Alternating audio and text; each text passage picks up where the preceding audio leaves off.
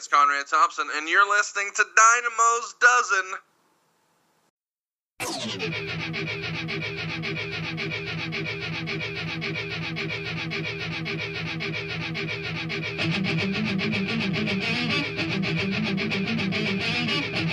You're listening to Dynamo's Dozen.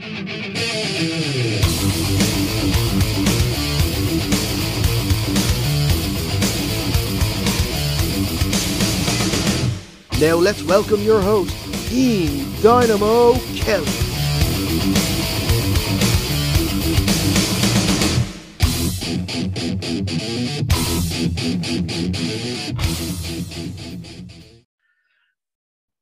Welcome to Dynamo's Dozen, the podcast that I bring you each and every single week, where I talk about whatever may be on my mind, from pro wrestling, sports, entertainment, music, movies, muesli, fresh socks and jocks, and absolutely everything in between.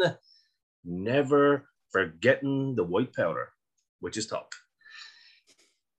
Joining me, of course, today, as you can see, if you don't know him by now, I don't know what you're doing on this channel, because this is my right-hand man, my brother in arms, it's almost my partner in crime at this point, in every single way, bar sleeping together. And listen, some of those away trips could be dodgy. It's getting cold. COVID put pay to that.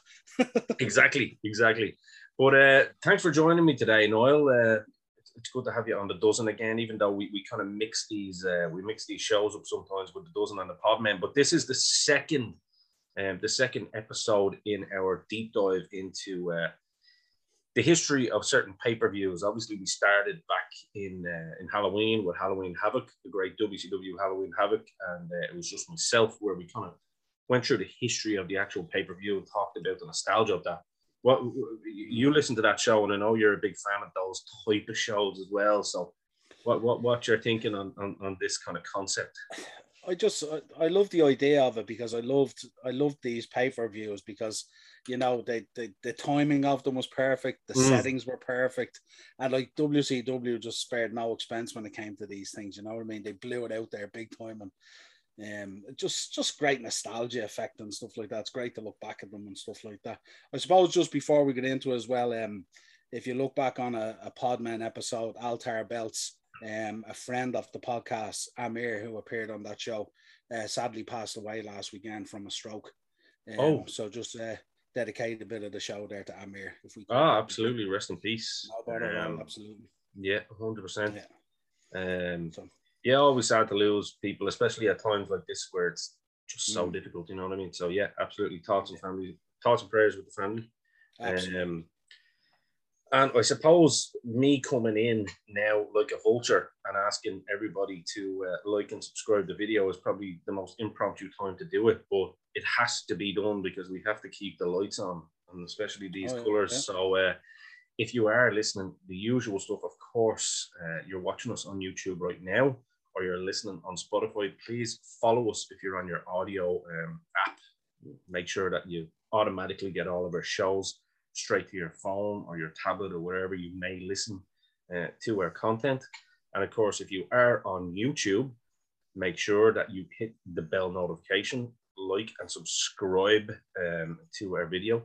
Listen, we are basically like a Netflix at this point with about 10 different playlists. So if football isn't your bag and wrestling is your bag, then you can just go directly to the 4 Podmen and to Dynamo's Dozen, and you'll get all your wrestling content there. If you are just a fan of all the work that we do, there's pretty much everything you've got going. We've got Retrotainment, where the boys look back at old movies and programs of the past. We've got On the Slab, which yours truly is a part of course, where we deep dive into the world of horror movies and stuff like that. If you're a hockey fan, because I know a lot of you Canadian supporters over there are a fan of me, and I in turn am a fan of you. So make sure you check out the Flaming Puck. We've actually got a lot of non-Calgary fans that actually watch it just for the banter as well. So that's great. And then, of course, we've got the upper tier, which is giving you pretty much daily content more than once a day. We've obviously got the Shankly sessions for all the Liverpool fans out there. We've got the Chelsea Roar for all the Chelsea fans out there, albeit mine have been a bit slow recently. And I do apologise, but there is more on the way, trust me.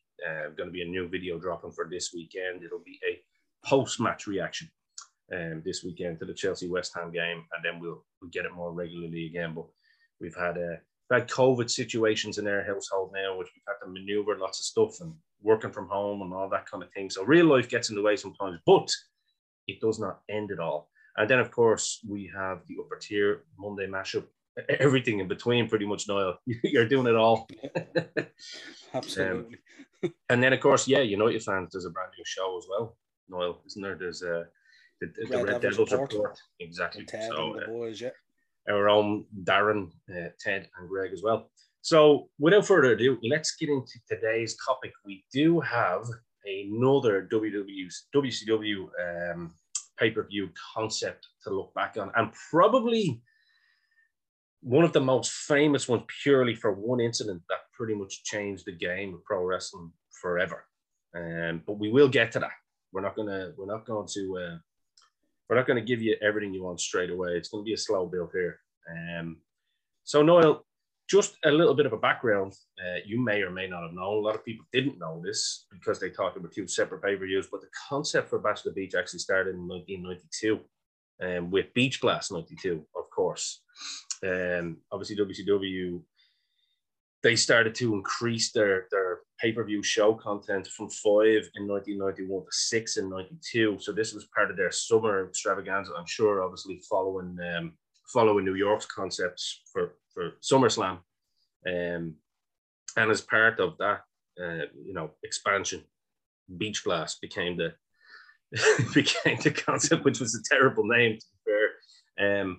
But as part of the show, in the Mobile Civic Center, again, you're going to find a lot of similarity here with WCW. They like to go back to the same place regularly, which is, especially for pay-per-views, which is really, really smart in my opinion, which we will get into. But yeah, WCW were one of the first really to have these themed style entrances. And we'd see Jesse Ventura and all there sunbathing in an indoor arena, wearing the shorts and the flannel shirts and all that kind of stuff. They had sand dunes and all around the entrance, which was very, very different at the time, because I remember watching that, and you did obviously as well. But it was a great concept. As I said, it was just one of those things, wasn't it, that you could see the expansion starting to happen in terms of them trying to up their game to match WWE, albeit it took a few years to do so. Yeah, absolutely. It was a massive move for WCW at the time, and they recognized a number of things. One, that they knew they had to move in that kind of direction that WWE was going, and they had to go head to head with them somewhat. But they were also intelligent enough, as you said, to know to go back to the same places constantly, because they knew where their pockets of their fan bases were and stuff like that. So well, this one's a funny one though, Niall. This one in particular kind of makes us a little bit probably wrong on the point just for the first one, because it really should have been called Swamp Blast, because it's in Mobile, Alabama, which they go to. So you're in the deep fried south here, where people go missing in swamps. You know what I mean? So Mobile, Alabama, but like you're saying, they know their customer base is based around down south. So Mobile, Alabama. If you're not in if you're not in that city at that time, you don't know any better, because you're just watching the telly, right? You don't know where you are.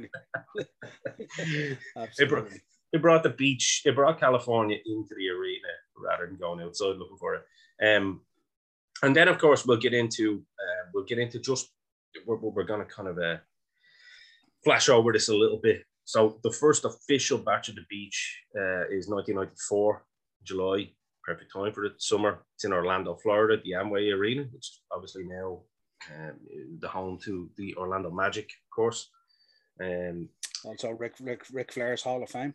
Ric Flair's Hall of Fame. It's not called the Amway Arena anymore. It's called the Amway Center or something, isn't it? It's yeah, they change it all the time. Yeah, but it's all sponsorship. Exactly. Yeah.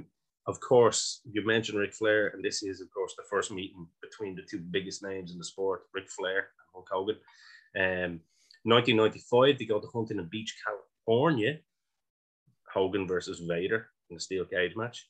1996, of course, this one is the pivotal year. They're in Daytona Beach, Florida. So they've changed it up a bit. They've gone from west to east, but both Sunshine States. Both will argue which is the real Sunshine State as well. I'm Team Florida, just saying. And I know you are too, Niley. Oh, yeah. We're both Florida men, really, aren't we? 100%. Yeah. We're both Florida guys. Hurricanes and Gators. Oh, stop! For two lads from pretty much Grey and Greystones, we're seaside men. We just like the sunnier side. 97, they go back to Daytona Beach again. So this is again the Ocean Center. You can see they're kind of getting a little bit. All right, it worked last year, so let's go back this year. 1998, they go to San Diego, California again. So they're going between the two. They want to keep the team pretty, because I'm sure for all the fans and that weekend and stuff as well, they want to keep the beach team on the beach. You know what I mean? Yeah, once they got out of Alabama, they wanted to keep it real. Exactly. Yeah, absolutely. He didn't have Jim Herd calling the shot. We got to keep it down south, boy. Then, of course, 1999, they go to Fort Lauderdale, Florida. And then the final Bash the Beach in 2000, once again, is in Daytona Beach, Florida. So Daytona Beach seems to be the spot here. But and of course they did have, didn't they have the one that was the one in 95 was the one on the beach, of course, where you can see the sand getting in the wrestlers' eyes and into the ring and everything. That would have been an absolute nightmare, I must say. Yeah. But it looked great for us to watch. Oh, absolutely. If you want to hear about doing wrestling shows on the beach, check out Honky Tonk Man on the Road. He'll talk to you about wrestling in rings on beaches and sand and all that kind of stuff. And oh my God. Lads coming back to the locker room blinded from bumping in the sand on the mat and everything. I suppose there's probably, what do you think, Noel? There's probably only one place to start, and then you can kind of give your thoughts and opinions. It has to be 1994, right? Hogan and Flair. Yeah, 100%. I'm sure you remember this pretty vividly, being a fan of both guys, and one being the WCW guy and the WWE guy coming in to basically take over. Yeah, most people kind of talk about most WCW fans will talk about Starrcade and stuff like that, and that set the scene and stuff like that. And we all know what WrestleMania was and stuff like that. But this might be a controversial statement, but I would say that, I'm going to put it out here, that Bash at the Beach had probably more moments that sit with you in terms of wrestling and its impact on the wrestling business, probably than Starrcade. And that'll be controversial to a lot of WCW fans, but I am a big Hogan fan without a shadow of a doubt. I mean, me too. You think about those pivotal moments, his first match in there against Flair, where he wins his first WCW title. Then, of course, 96, we get the heel turn, and we'll get into that, of course. And then 2000 was his final appearance, and we'll get into that as well, all the controversy behind it and stuff like that. But when you think about moments in Bash at the Beach, these are historical moments in the wrestling business that shaped it and changed it for the future, still to this day. And that's my thoughts of Bash at the Beach. It's just so many things happened there, so many incredible matches. But Hogan and Flair was just, I mean, the marquee speaks for itself, top of the card, doesn't it? And it's funny enough, I went, it wasn't even just in preparation for this, because as I said on a previous episode with last week's episode with Finley Martin, and I actually went back and I was kind of following it from the timelines anyway. And watching back on that pay-per-view, it's actually a very underrated match between the two. I know people were probably, it's people were expecting the grand, WWE WrestleMania setting, but look, Vince had his chance to do that and he didn't run with it. For whatever reasons, that's not this isn't the time to talk about that, but we did get it. And the two of them had a great chemistry together. I think, it's not going to be your catch-as-catch-can wrestling match, but I think Flair brought out a different side in Hogan, didn't he? Because he was working someone a little bit smaller than himself. And Hogan was able to change it up a little bit, albeit he's the babyface. But Flair knew exactly, being the master that he is, knew exactly what way to kind of call this match. And Hogan obviously likes calling matches in the ring too. So it was a perfect mashup, I suppose, to steal your point.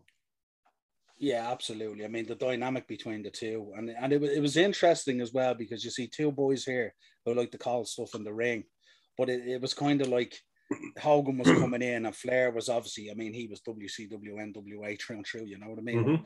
You look at the two of them, and it was kind of a battle to see who'd be calling what in the ring and how it would play out this kind of chess game.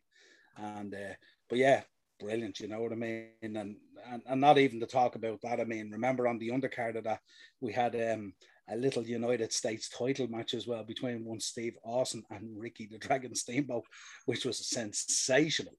Unbelievable, that match. But yeah, but and a lot of that sometimes, some of that stuff, you find that in WCW, don't you, when you look at it? A lot of those sensational matches are forgotten about because the marquee match is up on top. Yeah. And when people think 1994, they think Hogan Flair, and everyone goes like Hogan Flair, boom. You know what I mean? Austin Steamboat, check that out if you want to check And you out go back then and you look, music. I believe it was Sir Stephen Regal in there with Dustin Rhodes. You know, like, this is like when you look at the actual level of talent they had. You know, you had the likes of Pillman open these shows, and then you had some of the Japanese guys coming over. You know what I mean? Muta just think about that now. Brian Pillman in an opener. that straight away tells you the level of the card. I'm all in. Bobby Heenan's commentary on this match is absolutely phenomenal. You know, there's no way Hogan can win, but he's selling it in the way that only Heenan can, that he's panicking, knowing that he will. Yeah. you sort of get with Heenan all through his career as well. I mean, did he ever have any love for Hogan? Ever? Well, but the thing about it is, behind the scenes, they were really great mates. Yeah, you know what I mean? Absolutely. Yeah. But so that chemistry that they had, you know, of him hating Hogan, you would have thought literally that he despised him. So when you learn later in life, you know, when we become the smart marks, I suppose, and you learn that they had an absolute love for each other, it's kind of like, wow, you know what I mean? It's you realize. But then I suppose Heenan being his enemy for so many years, and plus the way he did him on commentary as well, he sort of pumped Hogan's brand up, if you like. You know, so without a shadow, incredibly. It was very, very inventive storytelling, because it's like, doesn't JR say that, you know, that, you know, the wrestlers, they make the music and they write the lyrics, you know what I mean? And it's so important. And it's, I think it's the best analogy you could probably have. Is there any kind of you said you wanted to get into some of the best moments that kind of stand out for you? So you've been the guest. Well, you're more. I don't think you're a guest at this stage, are you? I'm happy to be a guest. That's no problem. I know you are. I don't know. When I go down through the years of Bash at the Beach, you know what I mean? Malenko, Disco Inferno for me in '97, incredible. Jarrett Booker T in 2000, incredible. Yeah, I mean, that was one of the standout things at that time, wasn't it, for WCW? Yeah, absolutely. It's you know, these matches they're kind of iconic, and it's weird now when you see so many of these guys now are doing podcasts and stuff like that and all, and you listen to Booker and Jeff Jarrett's podcast and stuff like that now, and it's you know, they don't big themselves up enough, really, I think, for what they created back then. Especially Jarrett and Booker T in particular, actually, because I listen to Jarrett's podcast religiously. And my God, the lad doesn't have a big ego at all for everything he's achieved, both as an in-ring performer and as a booker.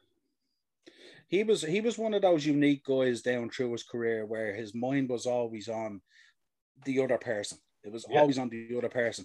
And I think that's probably what hampered his career somewhat, in terms of if he had been a little bit more selfish about his own quality of work, definitely, I think he would have done a lot more in the business in terms of his own body of work. But then, look, one you're going to smile at, Jericho versus Ultimo Dragon in '97, the Cruiserweight match. I mean, you know, these ones just stick out a mile. The career match at '97, Kevin Sullivan versus Chris Benoit. Oh, wow. You want to look at leaving it all in the ring and like bringing a real life feud to the screen. Yeah. Like everyone's talking at the moment about fans jumping barriers at Seth Rollins and stuff like that. Go and look at the intensity and the build up to that match, and the storyline that brought you on was absolutely incredible. And then one that we've spoken about many times on the podcast, Rey Mysterio versus Psychosis 1996. Yeah. Absolutely incredible. That's just some. I've others in there as well. I mean, Jericho, Rey Mysterio, who we've You know spoken what? It's about a number funny. of times. 98. I have my Yeah, list here as well, and you pretty much got them all. it's identical. I had Jericho Mysterio 98, yeah, for the Cruiserweight title. I had Kevin Sullivan, Benoit, obviously career match. I had Steve Austin, Ricky Steamboat, US title match. I had Jeff Jarrett, Booker T, WCW match. I had the Outsiders and a mystery guest. I don't know who he is, but we'll get to him later, maybe, against Sting, Luger, and Savage. And then I had Jericho and Ultimo Dragon. So there you go. Yeah. It's weird. It's weird, isn't it, that Sting, Luger, Savage Outsiders match gets on the list, really, isn't it? In terms of match. Because it was not shitty. in terms of because the match was just an absolute the destruction. It was more about the aftermath than it was about the match. But if you ask most people will put that match on their list. Strange, isn't it? Because the match is pony, really. And the two boys, and like that's not to take away. I mean, that's an unbelievable level of talent in the ring, all five of them. But when you're Nash and Hall, they definitely had a few beers before the show, and they're standing on the apron just going, lads, we are going to make it tonight. We are making bank. You know what I mean? When you think about it and you look back on it as well, in terms of 6-man tag champs and stuff like that, wouldn't you, like Sting, Luger, and Randy Savage, could you pull together a better team when you think about it at that time? Not really, you know no. I mean? Like it's, no. Like, and if you think about it, if you put those 5 together as a Survivor Series team, wow. Here's a little bit of a side note before we get into some other best moments. WWE actually no longer owns the rights to Bash the Beach trademark, because it was left to expire in 2004, 2005, when they purchased it, the company WCW. And Cody Rhodes, obviously being the VP for AEW, he trademarked the name in early 2019 for use in the company as it was created by his dad, obviously Dusty. And obviously we know AEW Bash at the Beach was held. It was like a 2-part special on Dynamite. I think that it was a 2-part special, Dynamite on January 15th, and continued with obviously Jericho's Rock and Wrestling. But later that year in August, then Cody's trademark was denied. So it's interesting, isn't it? It's kind of just left there. It's left in the ether. I don't know. Can we at the Dynamo Podcast Network maybe trademark it and then just maybe gift it to Cody? And the funny thing about it, between the two of us, we've plenty of beach frontage if we wanted to run a show. You know what I mean? Hell, you know what? All you FFPW and OTT fans and all other promotions around Ireland listening, get the sandals ready. Tell me this. One thing I was interested to get your thoughts on. Mm-hmm. Isn't it weird? Isn't it weird? I know WWE obviously had SummerSlam. Mm-hmm. But isn't it weird that they didn't put in? They never used Bash at the Beach at any stage, considering the lineage of it and its legacy. And I mean, Dusty Rhodes would have been a big part in WWE for many years prior to his passing and stuff like that. You would have thought he would have been batting for that to go in there somewhere, even as a big marquee show, maybe for an NXT or something like that. Put in Bash at the Beach or something like that would have been cool in the same week as SummerSlam week. I know Vince obviously. He only likes his own creations most of the time. That's my answer, basically. I know they used the Great American Bash for a while, but correct me if I'm wrong. Isn't that because they used to go to that crowd where Bash at the Beach, where Great American Bash and all used to be held? So, like Vince, I think Vince is definitely jealous of a lot of the creations. I think WCW's now. I'm not saying Vince is jealous. Don't make this a headline thing. Oh, why would Vince be jealous of WCW? But I'm talking about the creative. I'm sure he saw on their side, look, that's a great idea. Halloween Havoc is brilliant. Vince loves theatrics. So definitely, Vince in his head is going, that's a fucking great idea. You know what I mean?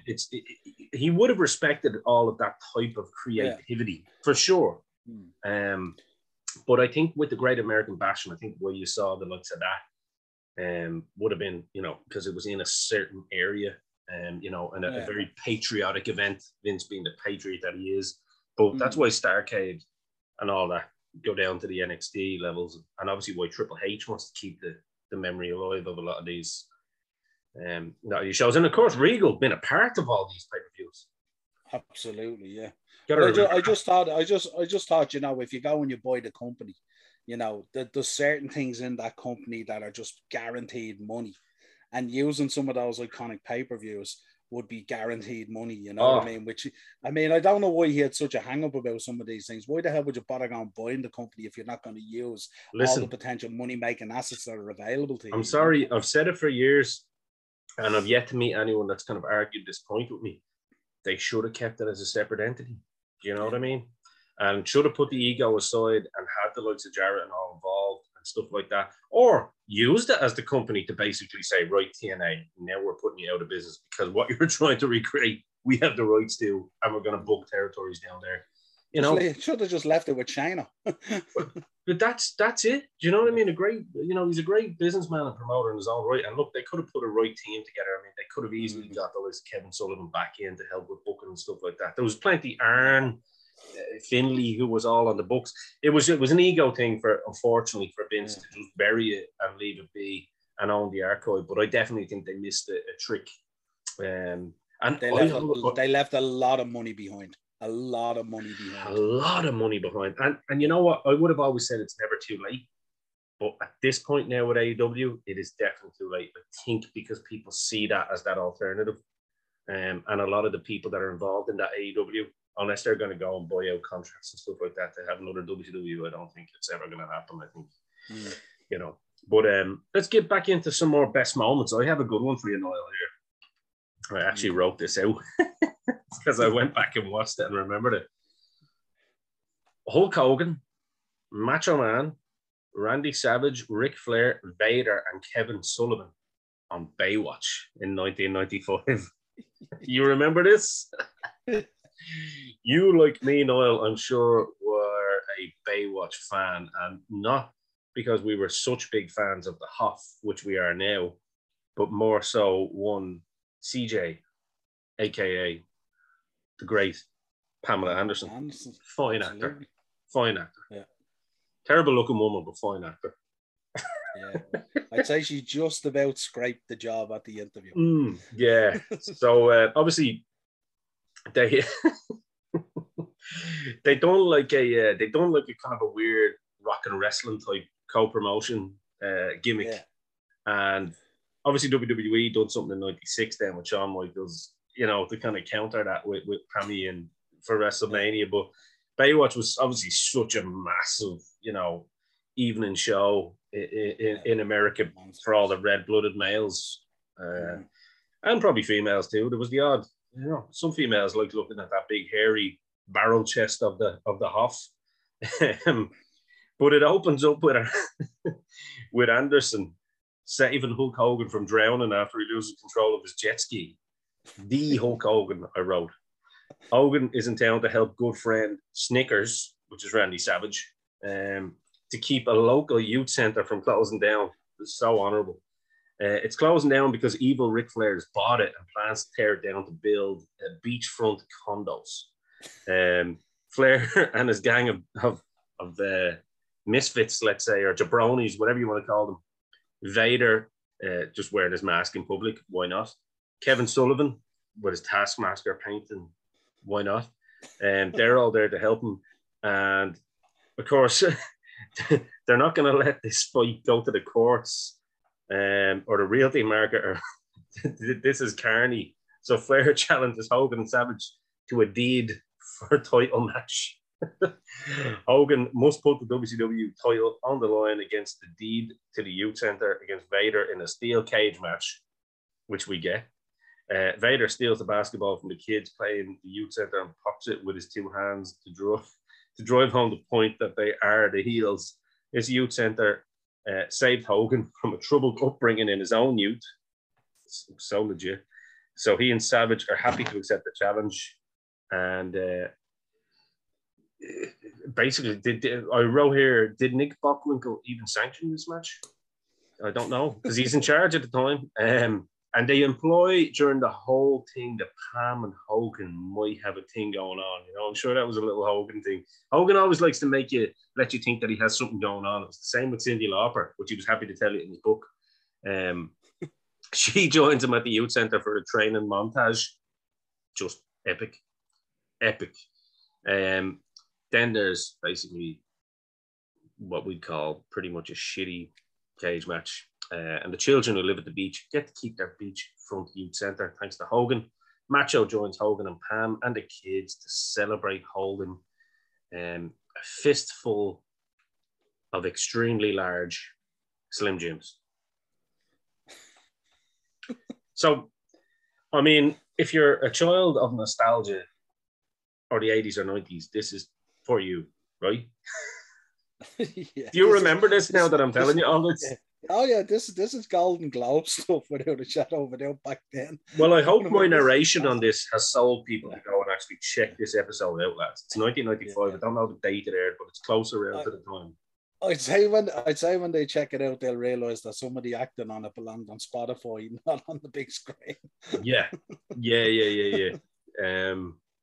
So I suppose, Niall, it's probably, I mean, the next two big moments that happen at Bash at the Beach is one after the other, isn't it? So one, it's an amazing thing, because one moment is pivotal in Hogan's career and in wrestling's career, and then his next moment at Bash at the Beach is kind of madness, right? So why don't you bring us into who the third man is? Where do we begin with this one? You know, he comes out and... Actually, before you do that, transport me back to Niall in 1996. Now, obviously, you wouldn't have been watching this live. It was very hard for us to get the live shows at that point. We, of course, would have got it after the fact through tape trading or whatever. So when you see this or when you read it, you know, in the sheets, you're like, what? Couldn't believe it. I was, you know, I'm red and yellow. Oh, I know. I mean? And it was just you named your second name. You're part of the bloodline. Absolutely. That's why you follow Liverpool, for God's sakes. So I'm kayfabing this all the way. That Terry Bollea is a different guy. He's not the same guy. No.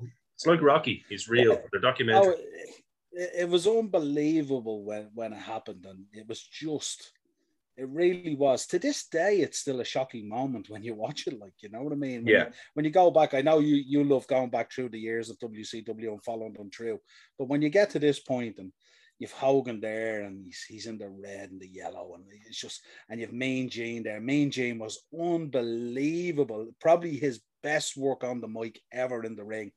The boys are getting bombarded with cans. He was pivotal, wasn't he, Mean Gene?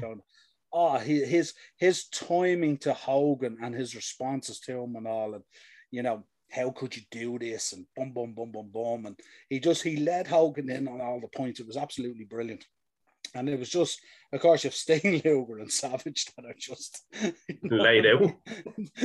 They may as well have been Scott Casey and someone else, just a bunch of jobbers or something. Mike Flynn, yeah. These are three huge stars, like, you know, and you've Hogan beating the crap out of his best mates, and you know what I mean. It was just crazy, but that the intensity of Hogan there, how he didn't have a heart attack pulling that promo was beyond me. He was just so in the moment, and he was so... And remember, this is a guy who was shitting a brick about doing this. Oh, he was like so concerned about doing this in terms of brand Hulk Hogan and everything else that went with it.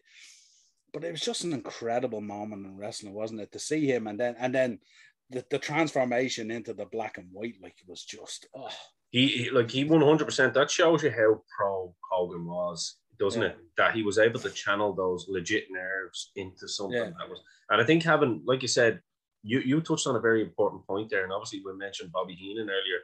I think that would be a good episode that we should probably look at doing soon, with a couple of us, and looking at the best announcers and the best stickmen in terms of the guys that, and talk about, because I have a big interest in this and I've kind of studied it quite a bit. And when you look back at the old time announcers and how important they were, just like referees are important in that match to glue it all together. When the promos and not just the promos, the show. I mean, Mean Gene is basically announcing the show in front of 14,000 people. You know, he's there every time to try and gauge a reaction and get the right emotion from someone, say, after losing a match or before a match.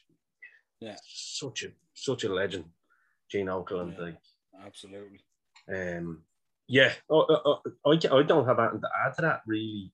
It was incredible. It set the stage. It's still one of the most shocking moments in wrestling history. It set the stage. It changed the game. I know WWE Attitude Era, they say changed the game. It didn't. This moment changed the game to create the Attitude Era, basically. And they took it to the next level. Hogan's just such a pivotal part of wrestling history, isn't he? It's why you kind of find it madness when people try and dispute it. And that's not a knock at you, Jay Kennedy. I know you're probably watching.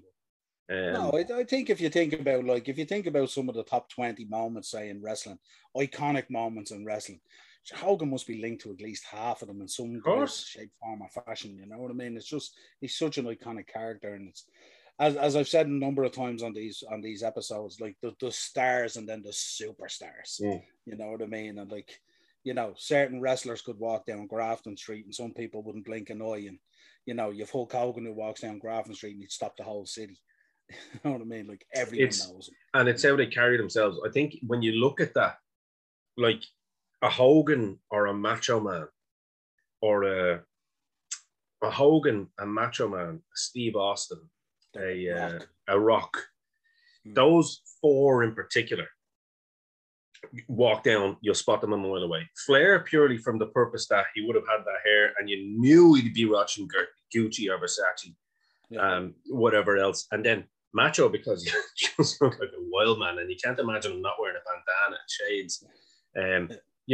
I'm sure the likes of the Hitman and Sting and Shawn Michaels and Mr. Perfect and all these guys could go incognito. You know what I mean, if they wanted to and get away. But these boys, you just couldn't. I mean, Steve wouldn't be walking down wearing a suit. He's going down wearing a pair of jeans and some, wife beater and a waistcoat. And that's not an accusation, by the way. I said a wife beater top, right? I love Steve Austin. I suppose flip that right on its ass, and we go forward. 6 years? 4 years. I was looking at 94 there. Go forward to 2000. And of course, we've got that little rat now running the show that is, of course, Vince Russo, and the public hate him. And he decides to make it all about himself. To this day, people don't really know what happened, or if they, I think they know exactly what happened. It was a cluster. I think poor Jarrett was the one in the middle of it all. And Russo decides to be a tough guy on camera and then legs it before Hogan gets into the back. Because if you're scared of Jim Cornette, I'm pretty sure if Hogan really wants to lose the plot, you're kind of screwed, aren't you? Well, you are if you're Vince Russo. Yeah, that's what I mean. Not if you're a Macho Man. It's a different story. No, not if you're a Macho Man or Dynamite Kid or someone like that. No. Yeah, different story. Or different Haku. Or any of them, Yeah. But yeah, I mean, to this day, it still leaves a bad taste in your mouth just because it made no sense. You knew Jarrett didn't want to do it. I think Hogan looks legitimately. Why don't you explain to anybody out there who is just listening to this for the first time and just kind of wondering what we're actually talking about? Let's give a bit of a narrative there. Obviously, Hogan. It was he's trying to get the title back. Yeah, he's trying to get the title back, and